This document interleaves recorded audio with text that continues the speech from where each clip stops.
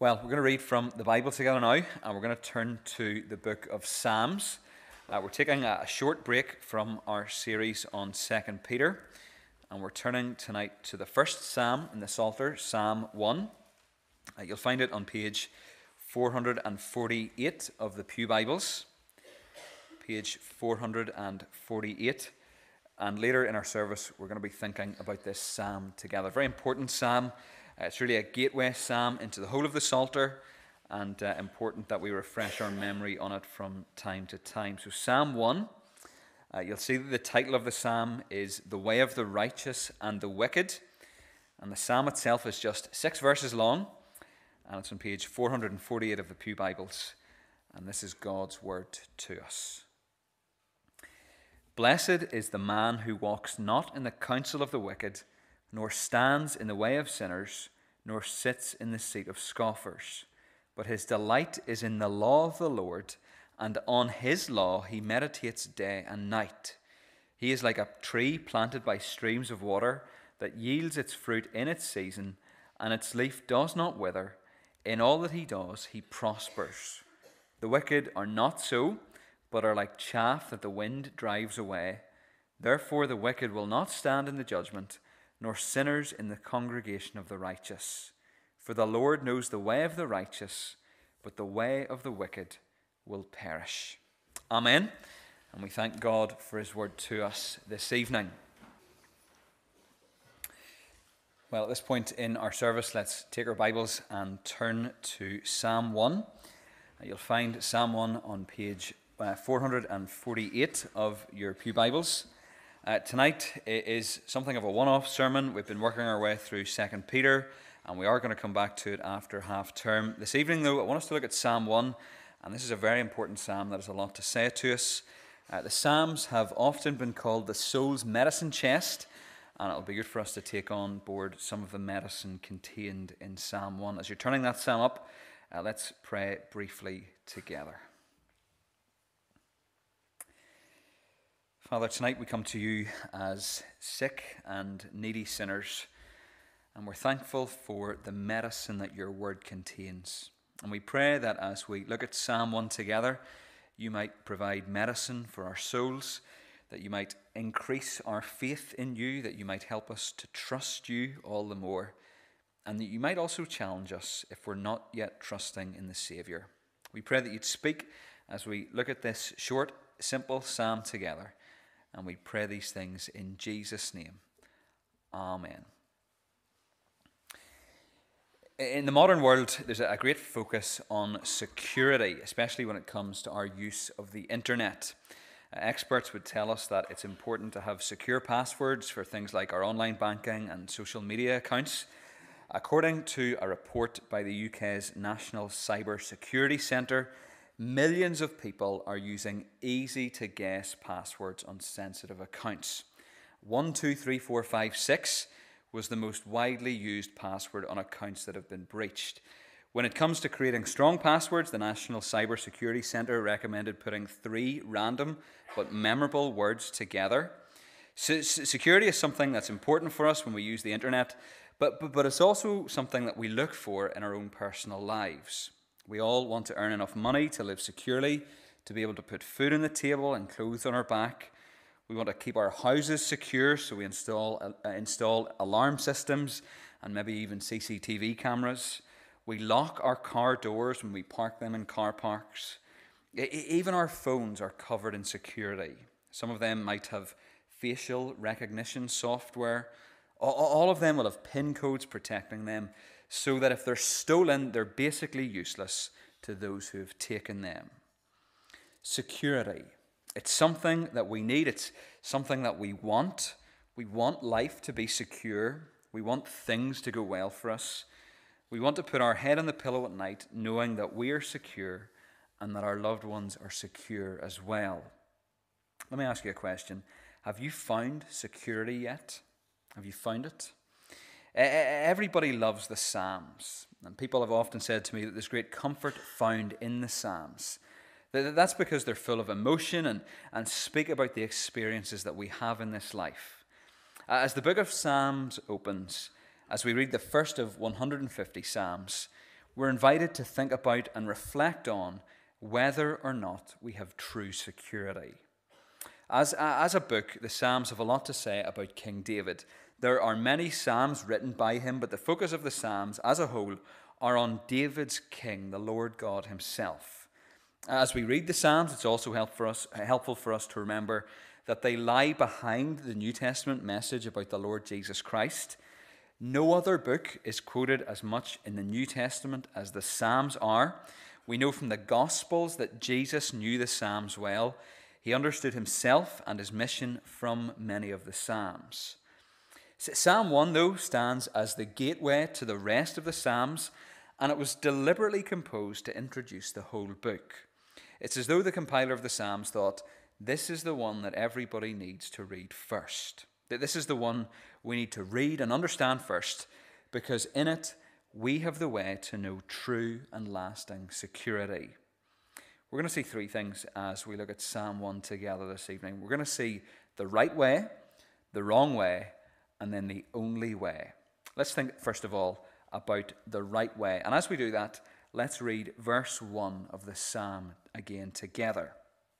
It says, "Blessed is the man who walks not in the counsel of the wicked, nor stands in the way of sinners, nor sits in the seat of scoffers." The first word of the psalm is important to note. It says that the man who goes the right way is blessed. Now, the word blessed means happy, fulfilled, or satisfied. But in Hebrew, the word goes a little bit further. It's a plural word, so instead of blessed, it might be better to read it as saying, "Oh, the blessednesses of the man who walks not in the counsel of the wicked." This man, whoever he is to be envied. He is just so well off. He has everything sorted. He rejects one of two ways of life. Verse 1 tells us what the blessed man does not do. It describes this progression through life, and it's not a very good progression. So the blessed man doesn't walk in the counsel of the wicked. He doesn't listen to the ideas of the wicked. He doesn't stand in the way of sinners. He's not involved in the lifestyle that goes along with the ideas. And he doesn't sit in the seat of scoffers. He doesn't join others in their derision of God. I wonder, can you recognize this way of life? The way where people take in the thinking of the world and accept its view of life. As we look at our world, what kind of thinking or behavior are we talking about? Well, our world is obsessed with materialism. It's been said that the most dangerous thing to watch on TV are the adverts. Adverts preach a gospel of materialism to us. They tell us that we need a luxurious holiday, a new car, the latest phone to have security and satisfaction. And we can be sucked in by all of that. Our world is also obsessed with a certain view of what it means to be human. Our world tells us that to be truly happy, we should live and behave in whatever way we want. We should express ourselves in the way in which we feel most comfortable. And now there are no barriers for self-expression. And to go against the world's thinking on such issues will mean that we're outdated, or even worse, evil. The man of Psalm 1 isn't involved in worldly thinking and behavior, though. At the end of the verse, we're told that this blessed man doesn't sit in the seat of scoffers. And the seat really speaks of someone who is settled in sinfulness. They're comfortable. They feel like they belong there. This progression of walking, standing, and sitting is a downward one. It seems from these verses that sin goes from bad to worse. It's a downward spiral.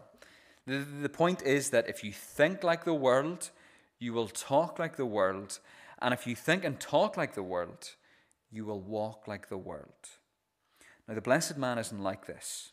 Well, what the man does is described in verse 2. Let's read it together. It says, "But his delight is in the law of the Lord, and on his law he meditates day and night." There's a real contrast between verses 1 and 2. We're told what the man does not do in verse 1, and we're told what he does do in verse 2. And the two things could not be further from each other. The man isn't involved in the world's thinking, but instead he loves the law of the Lord.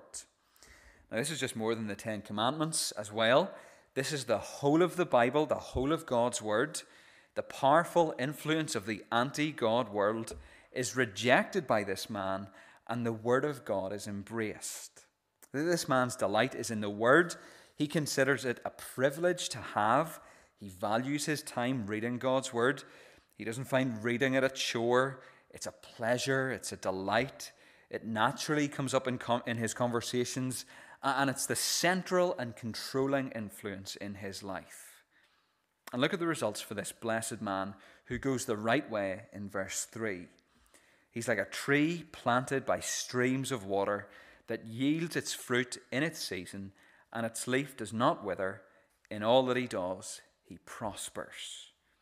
This man is secure. If he used social media, he would use the saying that he is #blessed a lot. Notice the simile in verse 3.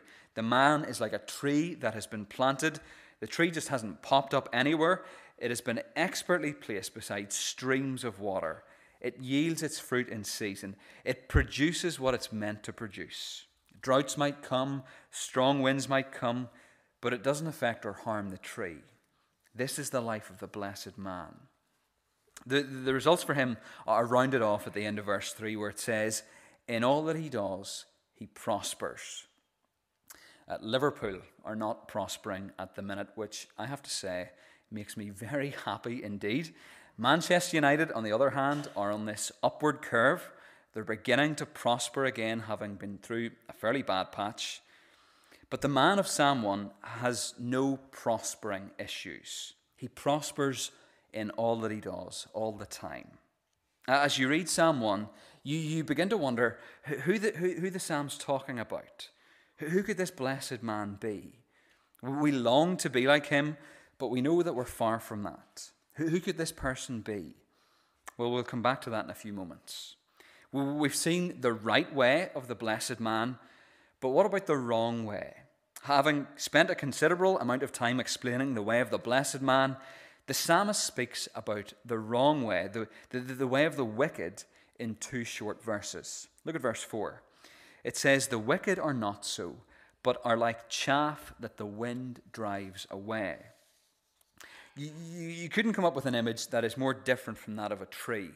It's similar in that it's another agricultural image, but it's the opposite of a fruitful tree. The psalmist says the wicked are like worthless chaff. At harvest time, farmers would gather the sheaves of grain, lay them on the threshing floor, and crush them with a threshing sledge. They would toss the grain into the air with a winnowing fork. The heavier grain would fall back on the threshing floor, but the dry chaff would be blown away by the wind. In contrast to the stable tree standing by the water, chaff is extremely dry and unstable, and it's just blown away by the wind. Notice some of the other contrasts. The tree is well watered, the chaff is dry as dust. The tree is fruit-bearing, the chaff is worthless. The tree is alive, the chaff is dead. Can you think of anything more worthless or useless than chaff? Well, what's striking here is that those who don't love the Lord are called wicked. There's a black and white starkness to the Bible sometimes. You're either righteous or wicked. So some of us know some very good people, really good people, who have no interest in the Lord. They have no interest in the Scriptures, but they're good neighbours, they're caring, they're generous. But what the Bible says is that a person who has no interest whatsoever in God is wicked. The one who made them, the one who made this wonderful word, the one who has given them every good thing they have ever enjoyed. If a person has no interest in God, they are wicked for that reason alone. Well, one person puts it like this: the life of the wicked, a life lived apart from God, is just as empty, just as meaningless and worthless as the chaff. If the righteous are secure, then the wicked are totally insecure. Look what will happen to those who go the right way and the wrong way in verses 5 and 6. Therefore the wicked will not stand in the judgment, nor sinners in the congregation of the righteous. For the Lord knows the way of the righteous, but the way of the wicked will perish. The wicked, we're told, will not stand in the judgment. Psalm 1 speaks in black and white terms about profound matters. It's saying that when we think about security, We must understand the reality of God's judgment. Will it really matter how much money we've managed to put away in the bank? Will it really matter how many acres of land we own? Will it really matter how big our houses are? If you're among the wicked, you won't have a leg to stand on. There's a mention of a congregation of the righteous. That this is the positive side of judgment. There's a gathering in God's presence, and the Lord knows the way of the righteous. It's approved and endorsed by him. But the way of the wicked will perish. The first word and the last word capture the essence of the psalm. The blessed will prosper, the wicked will perish. There's a right way and there's a wrong way. Now, I could ask you a question. Which way are you going to choose? We've seen two ways of life. Which way are you going to go? The right way or the wrong way? Now, this is the standard application of this psalm, that there are two ways to live, and that you should also have a regular quiet time, that you should be better and be more faithful. That's what the blessed man does. That's what you should do. Now, I don't know about you, but I find that application really quite disheartening. It's almost law, and my guess is that it leaves most of us feeling hopeless and utterly wretched. If we applied this psalm in that way, most of us would feel leaving like chaff. And this is where our third point comes in. We've thought about the right way and the wrong way. Now we're going to think about the only way. As we think about this third point, we're going to come back to the question we asked a few moments ago. Who could this blessed man be? Is there anyone who fits the bill as we read the Bible? Well, towards the beginning of the Bible, in the book of Joshua, there are several verses that might help us identify who that person is. This is from Joshua 1. Joshua is the leader of Israel, and he's on the brink of taking the people into the promised land. And the Lord says these words to him. Joshua 1, "Be strong and very courageous, being careful to do according to all the law that Moses my servant commanded you.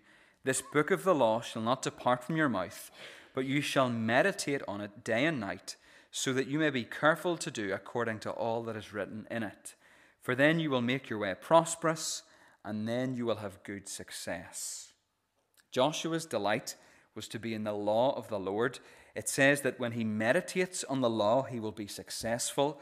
He is to be the man of Psalm 1. If you read the story of Joshua, you'll find to a large extent he is. There's another candidate, though, the great King David, the king who reigned over Israel. Listen to part of a psalm that he wrote. This is Psalm 19. "The law of the Lord is perfect, reviving the soul. The testimony of the Lord is sure, making wise the simple. The precepts of the Lord are right, rejoicing the heart. The rules of the Lord are true and righteous altogether. More to be desired are they than gold, even much fine gold, sweeter also than honey and drippings of the honeycomb." It sounds like it's the man of Psalm 1 who's writing Psalm 19, that this is someone who loves the law of the Lord. On his deathbed, David told his son Solomon how he was to live, and he told him to be the man of Psalm 1, to live by the law of the Lord and to meditate on it. The man we're supposed to think of as the man of Psalm 1 is the leader. If the leader is righteous, then the people will surely be righteous as well. But that's where we run into problems. The history of the Old Testament tells us that no leader and no king, not even Joshua, not even great King David, live up to the expectations and call of Psalm 1. No one turns out to be the man of Psalm 1. Things once got so bad in Israel that the nation lost the book of the law. It was so neglected, so maligned, that it was lost. It was eventually found, and you can read about that in 2 Kings 22. But as time went on, the nation of Israel became wicked. Judgment came, and they didn't stand when it came. The nation was completely undone. The Pharisees and the scribes in the New Testament weren't much better. They were once described as people who were like whitewashed tombs, clean on the outside, but rotten on the inside. Who could this person be, this blessed man? I'd put it to you this evening that Psalm 1 is about the second Adam, Jesus Christ. That Psalm 1 tells us about a man who is truly happy as he lives by God's words. Isn't it interesting that Psalm 1 gives us a picture of a garden? There's a tree and there's a stream. The garden is where Adam failed in the beginning. But this garden is different. The man who is like a tree planted in this garden prospers in all that he does. Psalm 1 is not just about two ways to live. It's not just a moral poem which tells us to clean up our act and try harder. Set in the context of the whole Bible, it's about Jesus and his people. Jesus did not walk in the counsel of the wicked, or stand in the way of sinners, or sit in the seat of scoffers, and neither will we if we follow him. The clearest explanation of this in the New Testament comes in 1 Peter 3:18. It tells us that Christ also suffered once for sins, the righteous for the unrighteous, that he might bring us to God. Jesus was the righteous one. He is the man of Psalm 1. He died for the sins of the unrighteous, the wicked, the sinners, the scoffers, all so that they might be brought into the assembly of the righteous. Everyone who believes in Jesus will not perish but have everlasting life and will be blessed forever. Trusting in him is the only way by which we can pass through God's judgment without fear. Now, here's the important application for us if we know Jesus. All that he does prospers.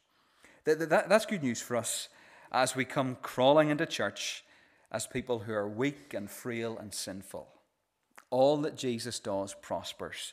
Psalm 1 tells us that we are alive because he was fruitful. And Jesus is the one who can help us. He is the one who strengthens us and encourages us in a world that is transient. Isn't that much better news than the alternative application of this psalm? Doesn't that encourage you? All that Jesus does prospers. And because of him, we can be like the person described in Psalm 1. But by his Holy Spirit, Jesus will help us to be the people who love his word and people who don't walk in the way of the wicked. 1 John 5 verse 3 says, "This is the love of God, that we keep his commandments, and his commandments are not burdensome." Psalm 1 is not burdensome. It's not beating us up and telling us that we need to have a longer and better quiet time. It's telling us that we have a Savior who has been faithful to us and a Savior who helps us to delight in him. I said at the beginning that the Psalms have been called the soul's medicine chest. Psalm 1 is a tonic for the soul as we go into another week. Well, what if you're here tonight and you're not a Christian, though? Well, Psalm 1 says that you're marked by scoffing and wickedness. You're marked by transience and death. There's no escape from this. Even if you tried to give yourself to the law, you wouldn't be able to obey it. You're marked by the first Adam and will die as a child of Adam unless you come to Jesus, unless you come to the second Adam who provides life in all its fullness. What you've got to see this evening is that you must come to Jesus. You must run to him. The only way to get right is by trusting in the righteous one. If you go the wrong way, you will only perish. And it really is as stark as that. There's actually an urgency to this first psalm in the Psalter. Jesus had that same urgency when he talked about building your house on sand or on rock, when he talked about going down the broad road or the narrow road. Psalm 1 is a psalm that asks you, have you found security yet? It's a psalm which tells us that there's only one way to find it. There's only one person who can provide it. Blessed is the man who walks not in the counsel of the wicked, nor stands in the way of sinners, nor sits in the seat of scoffers. But his delight is in the law of the Lord, and on his law he meditates day and night. Blessed be our Lord and Saviour, Jesus Christ. Blessed be the righteous one who died for unrighteous sinners like you and me. Will you find your security in him this evening? Let's pray together.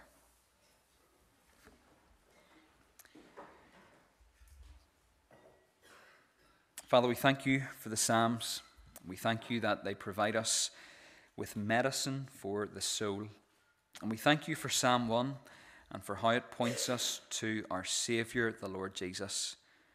We pray that tonight we might find our security and rest and satisfaction in him. Help us to run to him. Help us to trust him. Help us to recommit ourselves to him. And we pray that by your Spirit, you might be at work to convince those who haven't yet trusted in Jesus that they must trust in him before they meet you in judgment. Father, we thank you for this simple yet challenging and encouraging psalm. We pray that we would have it ringing in our hearts and minds as a new week begins, and that you would be with us in all things. And we pray these things in the name of the righteous man, our Saviour, Jesus Christ. Amen.